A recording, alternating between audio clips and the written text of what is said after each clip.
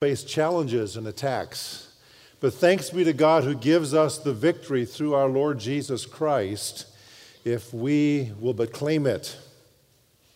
In the interest of claiming victory, it's important to be transparent with you, and I need to share with you something that happened in my childhood that I've never told publicly before. When I was 11 years of age, I was invited to go out hunting with a pastor friend of mine and another person.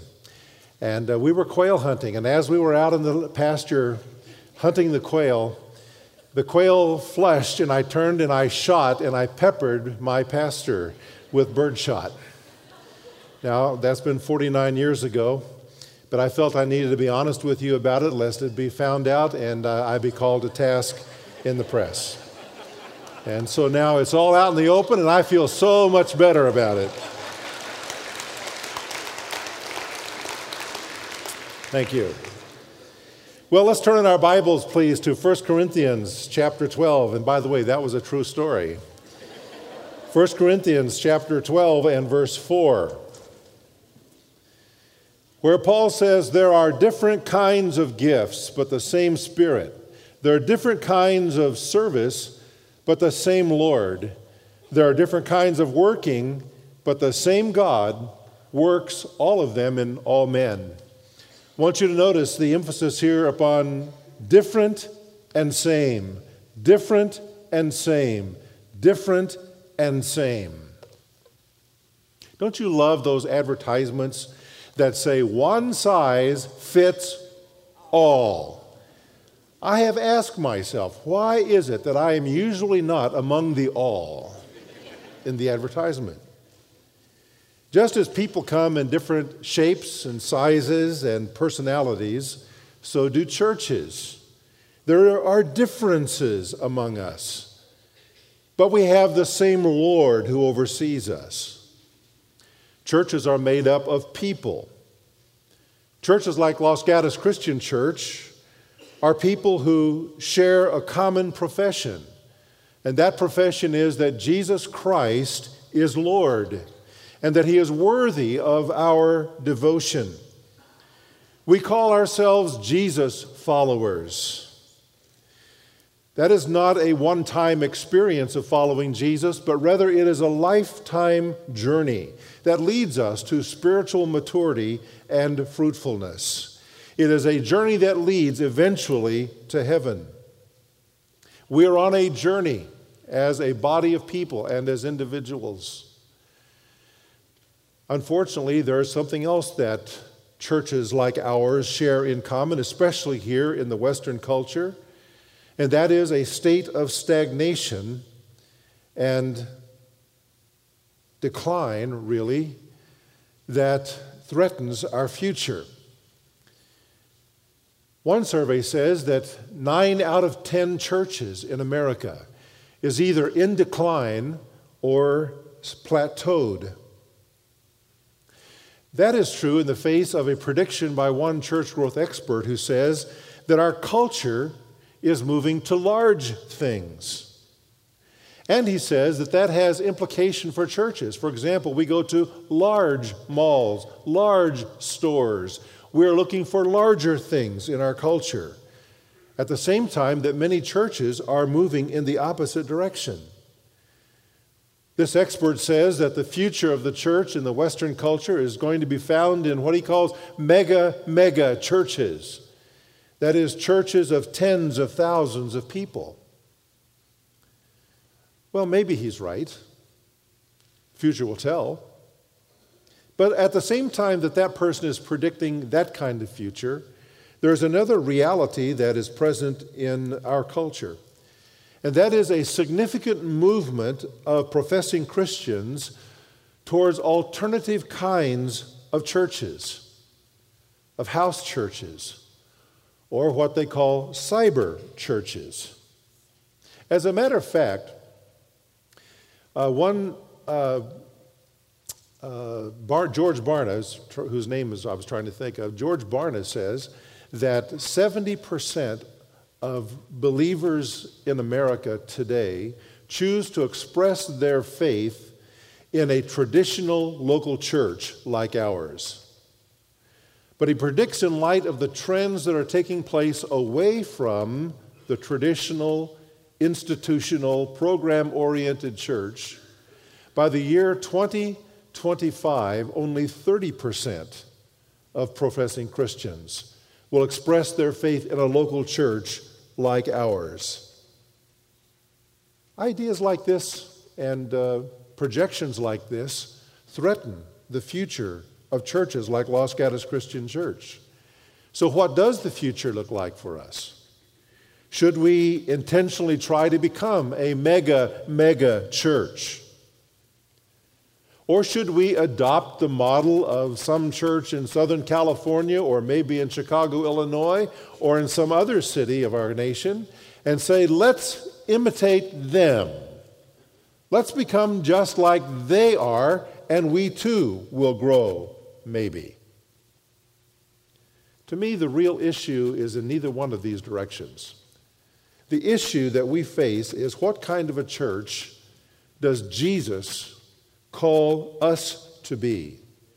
The bottom line is not whether we're big, as some count big, or whether we're small. The bottom line is not whether we use this form or that form, but the bottom line is being spiritually alive and healthy as the people of God. And as a result of being healthy, taking on the size and the form that pleases our Lord. Survival in the future for the Church of America is not found in imitating another ministry. It is not about finding some quick fix for issues that we may be facing. We're not in a reality game show that can be solved in a few easy moves or in 60 minutes of time or a season of broadcasting. We're in a reality that goes from generation to generation. Can a church that is in decline or a church that is stagnant reverse its reality and grow healthy and grow in size again? I believe this, that survival is about the long-term, fruitful, healthy future of our church. That's what survival is about. It's not about a quick fix. It's about the long-term, healthy, fruitful survival of our church. And it involves a number of different things. Number one, it involves re-envisioning ministry. Someone has said that the church is the only social group in existence that exists for the sake of its non-members. But too easily do our ministries begin to be focused inward and revolve around ourselves. A church that allows that to happen is a church that will inevitably stagnate and plateau because it's unhealthy. By design, a church exists for the sake of those who are not a part of its membership. We exist to reach out. And so for a church to have a long-term, healthy, and fruitful future, ministries have to be re-envisioned from time to time. A new vision so that the arrows begin to point outward rather than inward toward ourselves. Secondly, a church that is going to have a long-term, healthy, fruitful ministry must re-engage with lost people. There is a tendency in churches to grow inward and closed as social units, and for believers to fellowship with each other, which we ought to do, but in the process of that, to lose contact with the lost world around us. Our social contact, our friendships, etc., focus on one another. When that happens, a church will inevitably plateau. In order for a church to have a long-term future, it must re-engage with lost people. Third, our church in particular, but all churches for that matter, need to reinvest in their campus. A church's facility naturally ages over time, just like we do. And if it is well used, as ours is well used, then it is going to slowly deteriorate. And so as congregations, we need to reinvest in our facilities that God has given us in order for them to be both practical and beautiful, in order to attract the community and meet the needs of ministry. A church that has a long-term, healthy, and fruitful future must also reconnect with one another. In other words, the infrastructure of the church that provides for relationships has to be solid in place so that when people come into that church, they have a place to connect, a place where they fit, a place where they belong. If that doesn't happen intentionally, a church will grow downward to the size where everybody is connected.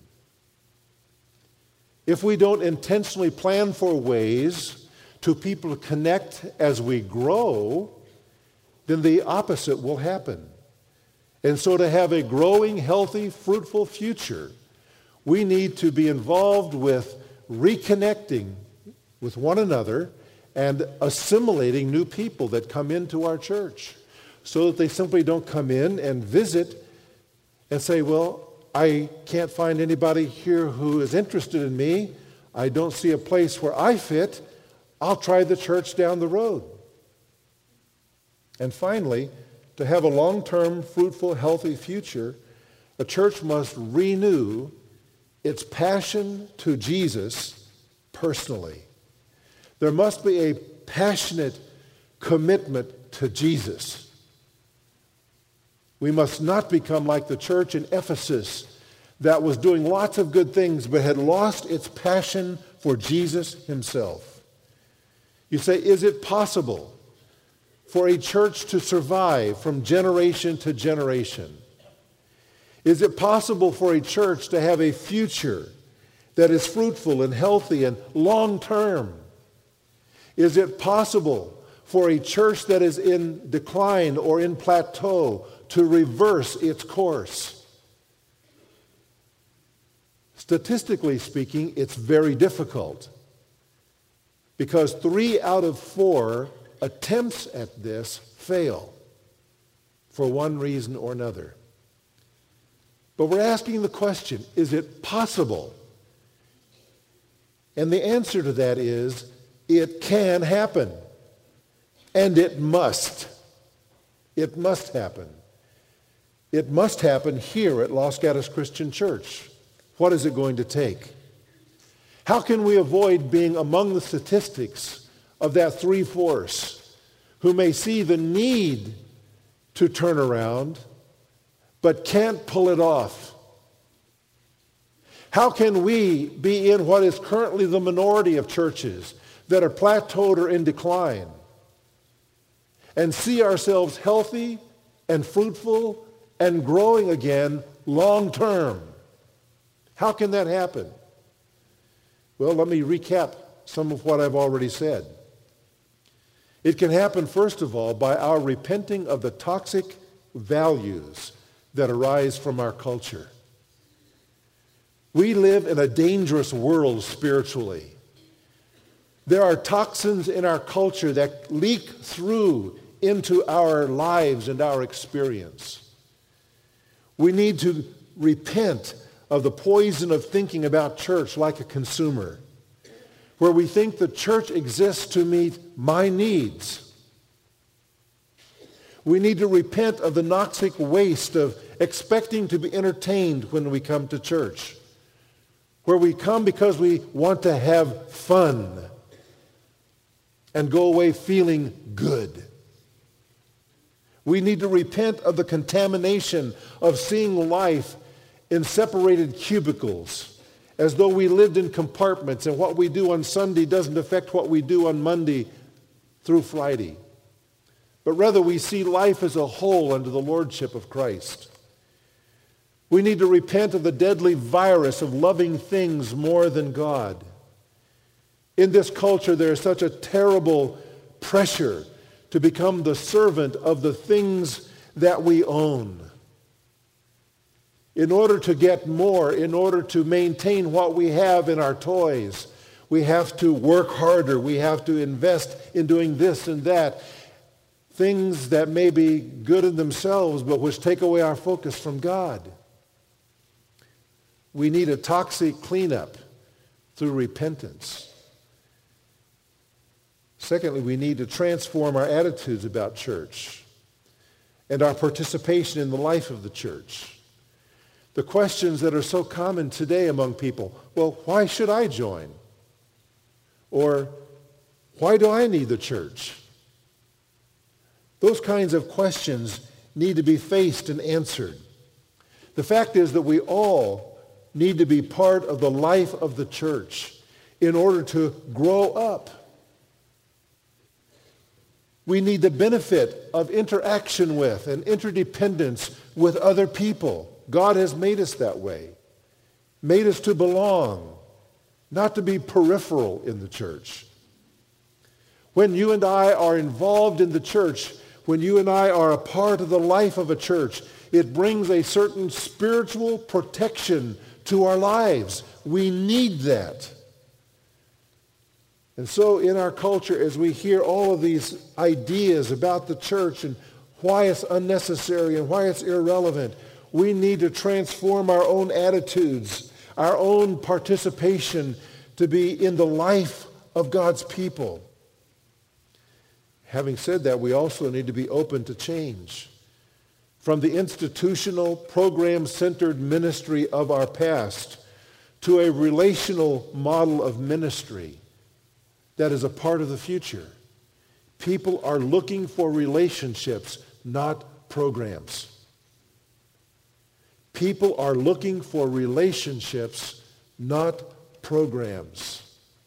We need to write that into our hearts and our minds. Thirdly, we need to lower the age of Los Gatos Christian Church. We talked about this very specifically one Sunday. We must do what is necessary to intentionally welcome young singles and families into our church.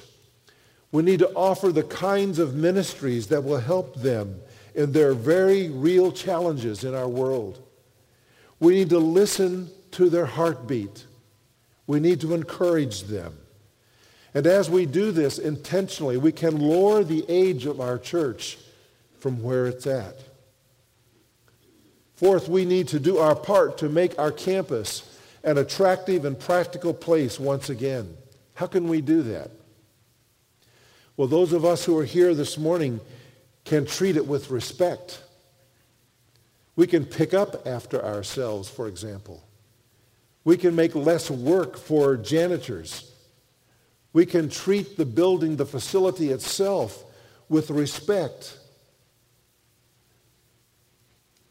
In addition to that, however, we need to do something about the appearance of our church. We have started that in a variety of places, and thank God for what has taken place. But right now we have a group called the Building Renovation Team or Committee, which is working on a plan, a master plan for the renovation of our whole facility. It's something that will require probably several phases to accomplish. But this is our task. If we're going to have a long-term, fruitful and healthy ministry here at our church, we need to understand our responsibility to reinvest in the campus that has ministered to us and to our families, and seek with God's help to make it attractive and practical for ministry to our community. And I invite you to pray for this team of people. I invite you to pray regarding a financial campaign that will be necessary probably in the fall as we get started on the first phase of whatever this plan is going to be. In the meantime, we can volunteer to help with intermediate projects that will improve the attractiveness and the efficiency of our campus. After the first message, when I talked about this a few weeks ago, one of our life communities stepped forward and said, "Tell us what we can do as a project, as a group of people in our church before Easter, something that we can come and do in a day to make a difference on this campus." Fabulous. That's great, wonderful response. And we need more of that. If we want to have a long-term, fruitful, healthy ministry as a church, this is part of it.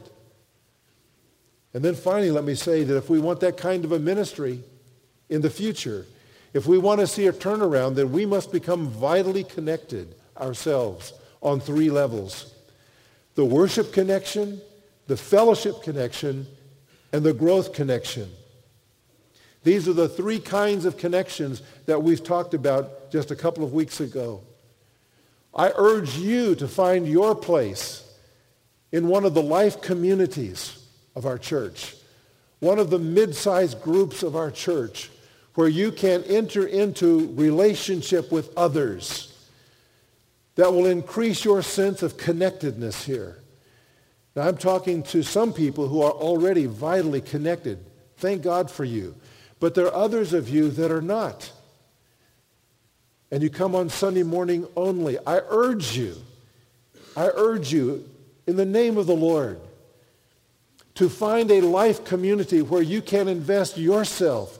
You can become a part and use God's gifts to you to minister to others as they in turn minister to you. I urge you also to become a part of a small group. Currently, we have more than 300 people in our church who are participants in some kind of a small group doing biblical studies. It's in the small group that spiritual growth really takes root. And you can sign up even today for a small group, a group of maybe 2 or 3 others, or a group of 7 or 8 or 10 others who will meet on a regular basis to study the Word of God and to encourage each other. You can sign up today out in the lower foyer. If you're not a part of that kind of ministry, I urge you to do it. If we want to have a future as a ministry, as a church, it's absolutely vital that we become connected on all of these levels. God will bless that. But now I want to shift from what I have said to what I want to really focus on as I close this message. And that is going to the core of things. Because here is a reality, folks. We can do all of the things I've just talked about. We can do all of those things that I've just said and still fail to survive. I believe all of those things are absolutely vital to us, or I wouldn't have talked about them. But we can do all of those things and still fail to survive. You see, we Americans are very keen at putting into place strategies and plans and visions and action steps. And I'm not knocking those things. Those are part of it. But it takes something more than that. It's not about our strategies and action plans. It's not about that. It's about seeking the face of God. You see, at the core, what is needed in any church that is going to turn around is the manifest presence of God. It is God moving into that congregation and doing a new work in our hearts. This is what is absolutely critical. Now, there is one sense, of course, in which God is omnipresent. That's one of his attributes as God, that he's everywhere present. He's present here this morning, but he's present everywhere in the world this morning, too. He's God. What we are talking about here is what might be called the manifest presence of God. It is a way in which God demonstrates his holy presence by powerfully working in our hearts. God has done this in some very spectacular ways in the past. You remember the stories out of the Pentateuch of the pillar of cloud and the pillar of fire? in which God manifested his presence to his people by that physical symbol. And it created in them this sense of awe and reverence and fear of God. Do you remember when the temple was dedicated in Solomon's day? When the Shekinah of God appeared? They had this amazing ceremony that lasted days of time. Thousands of animals were sacrificed. This structure that was one of the marvels of the world was dedicated to God. And then King Solomon prayed,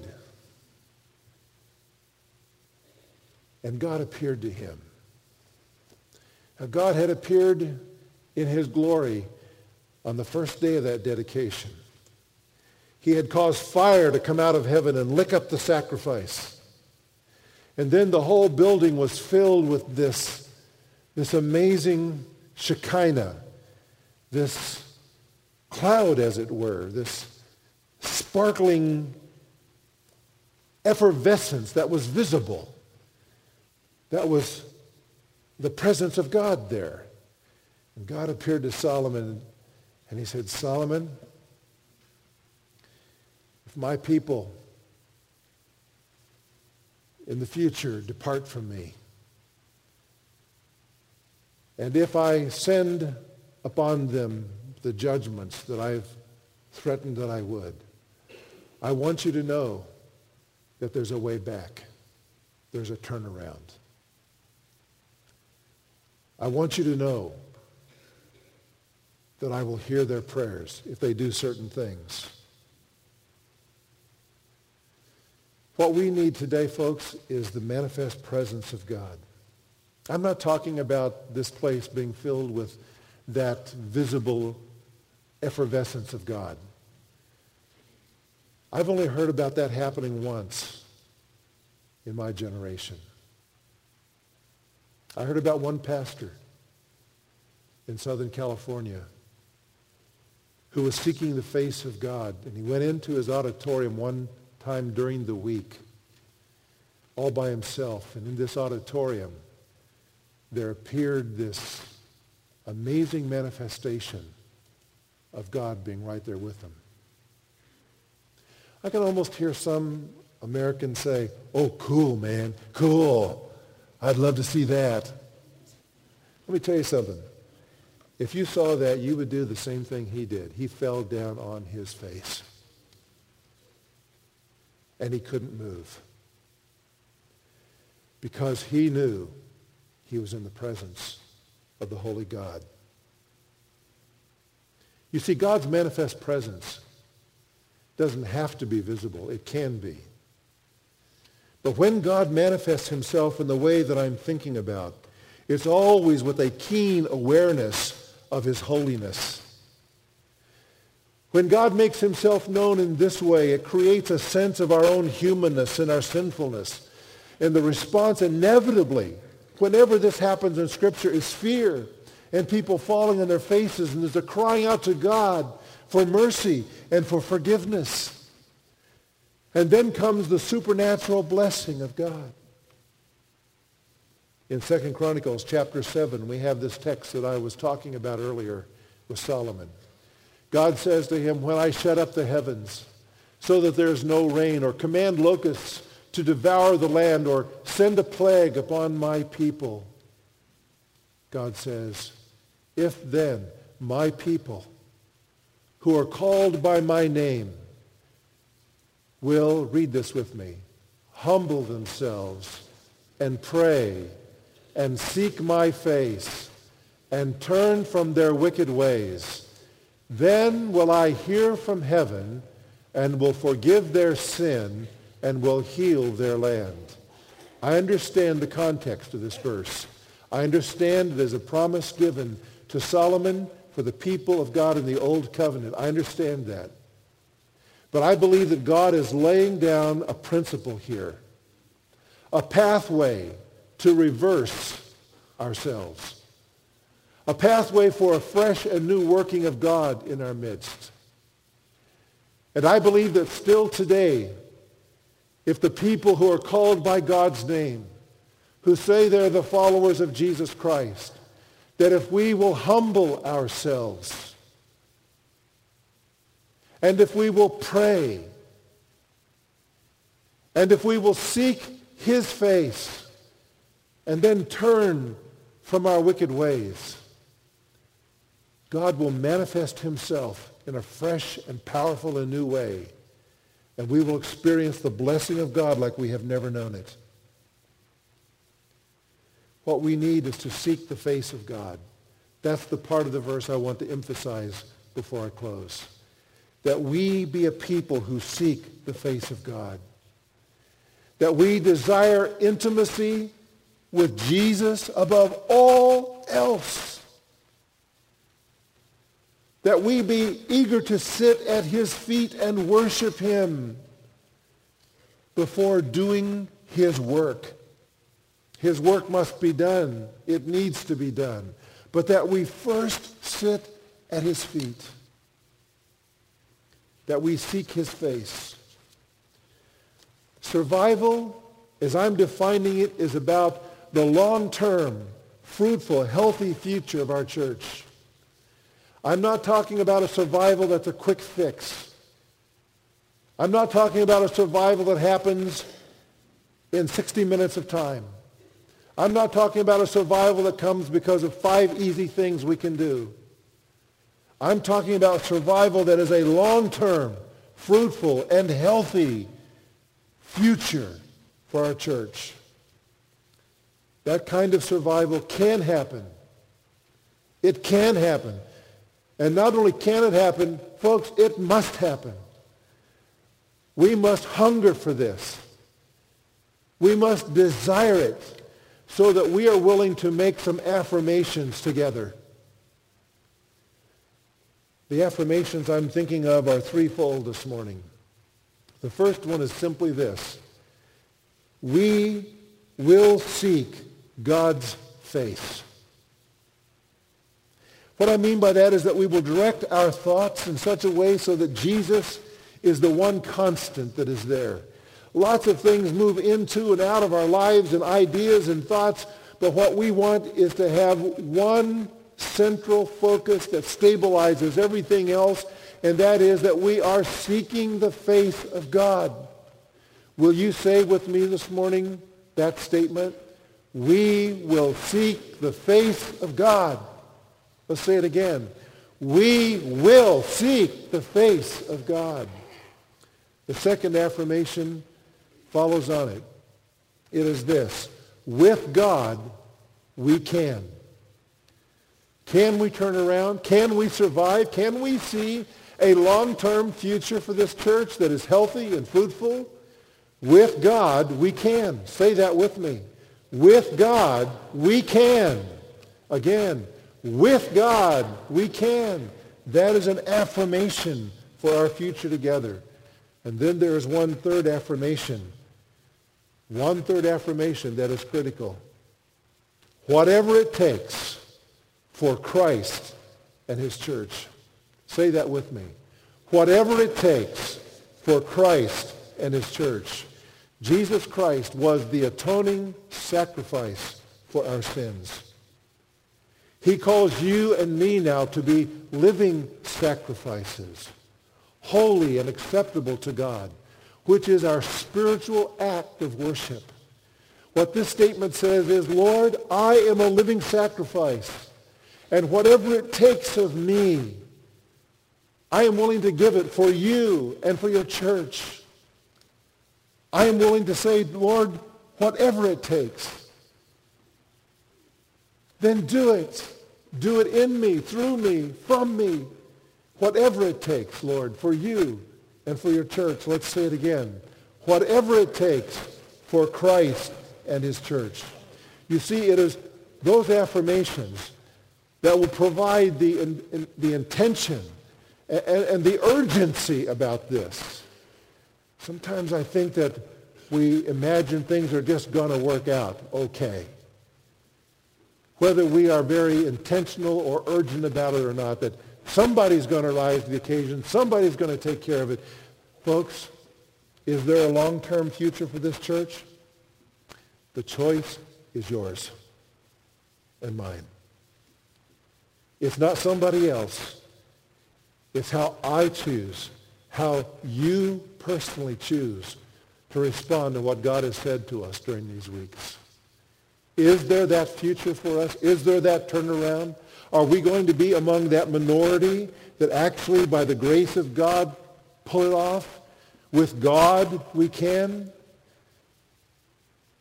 It depends upon the choices that you and I make, how we will follow through with what God has spoken to our hearts in these days.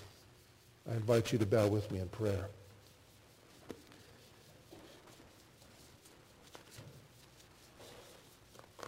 If you're a part of this church, I want to ask you to do something. I'm going to ask you to look in your own hearts and ask yourself, am I willing to make these affirmations and live them out? Is this something that I will do?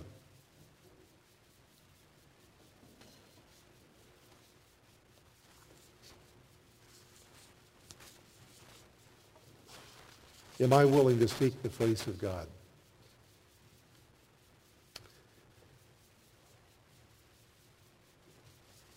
Am I willing to say, by faith, with God, we can? Am I willing to be a living sacrifice and say, Lord, whatever it takes for Christ and his church, it's yours. If that's something that you feel impressed by God to say, that's me, that's where I'm at. I'm willing to put it on the line. I'm going to be part of the solution, not part of the problem. Those affirmations, I'm asking God to write onto my heart. I will seek him. I will live by faith and say, with God, we can do this. I will say whatever it takes for Jesus, for his church. If you're willing to make that kind of commitment as a part of this church, would you simply and quietly just stand to your feet right now? And don't do it because somebody else is doing it, but do it because you sense God writing that on your heart.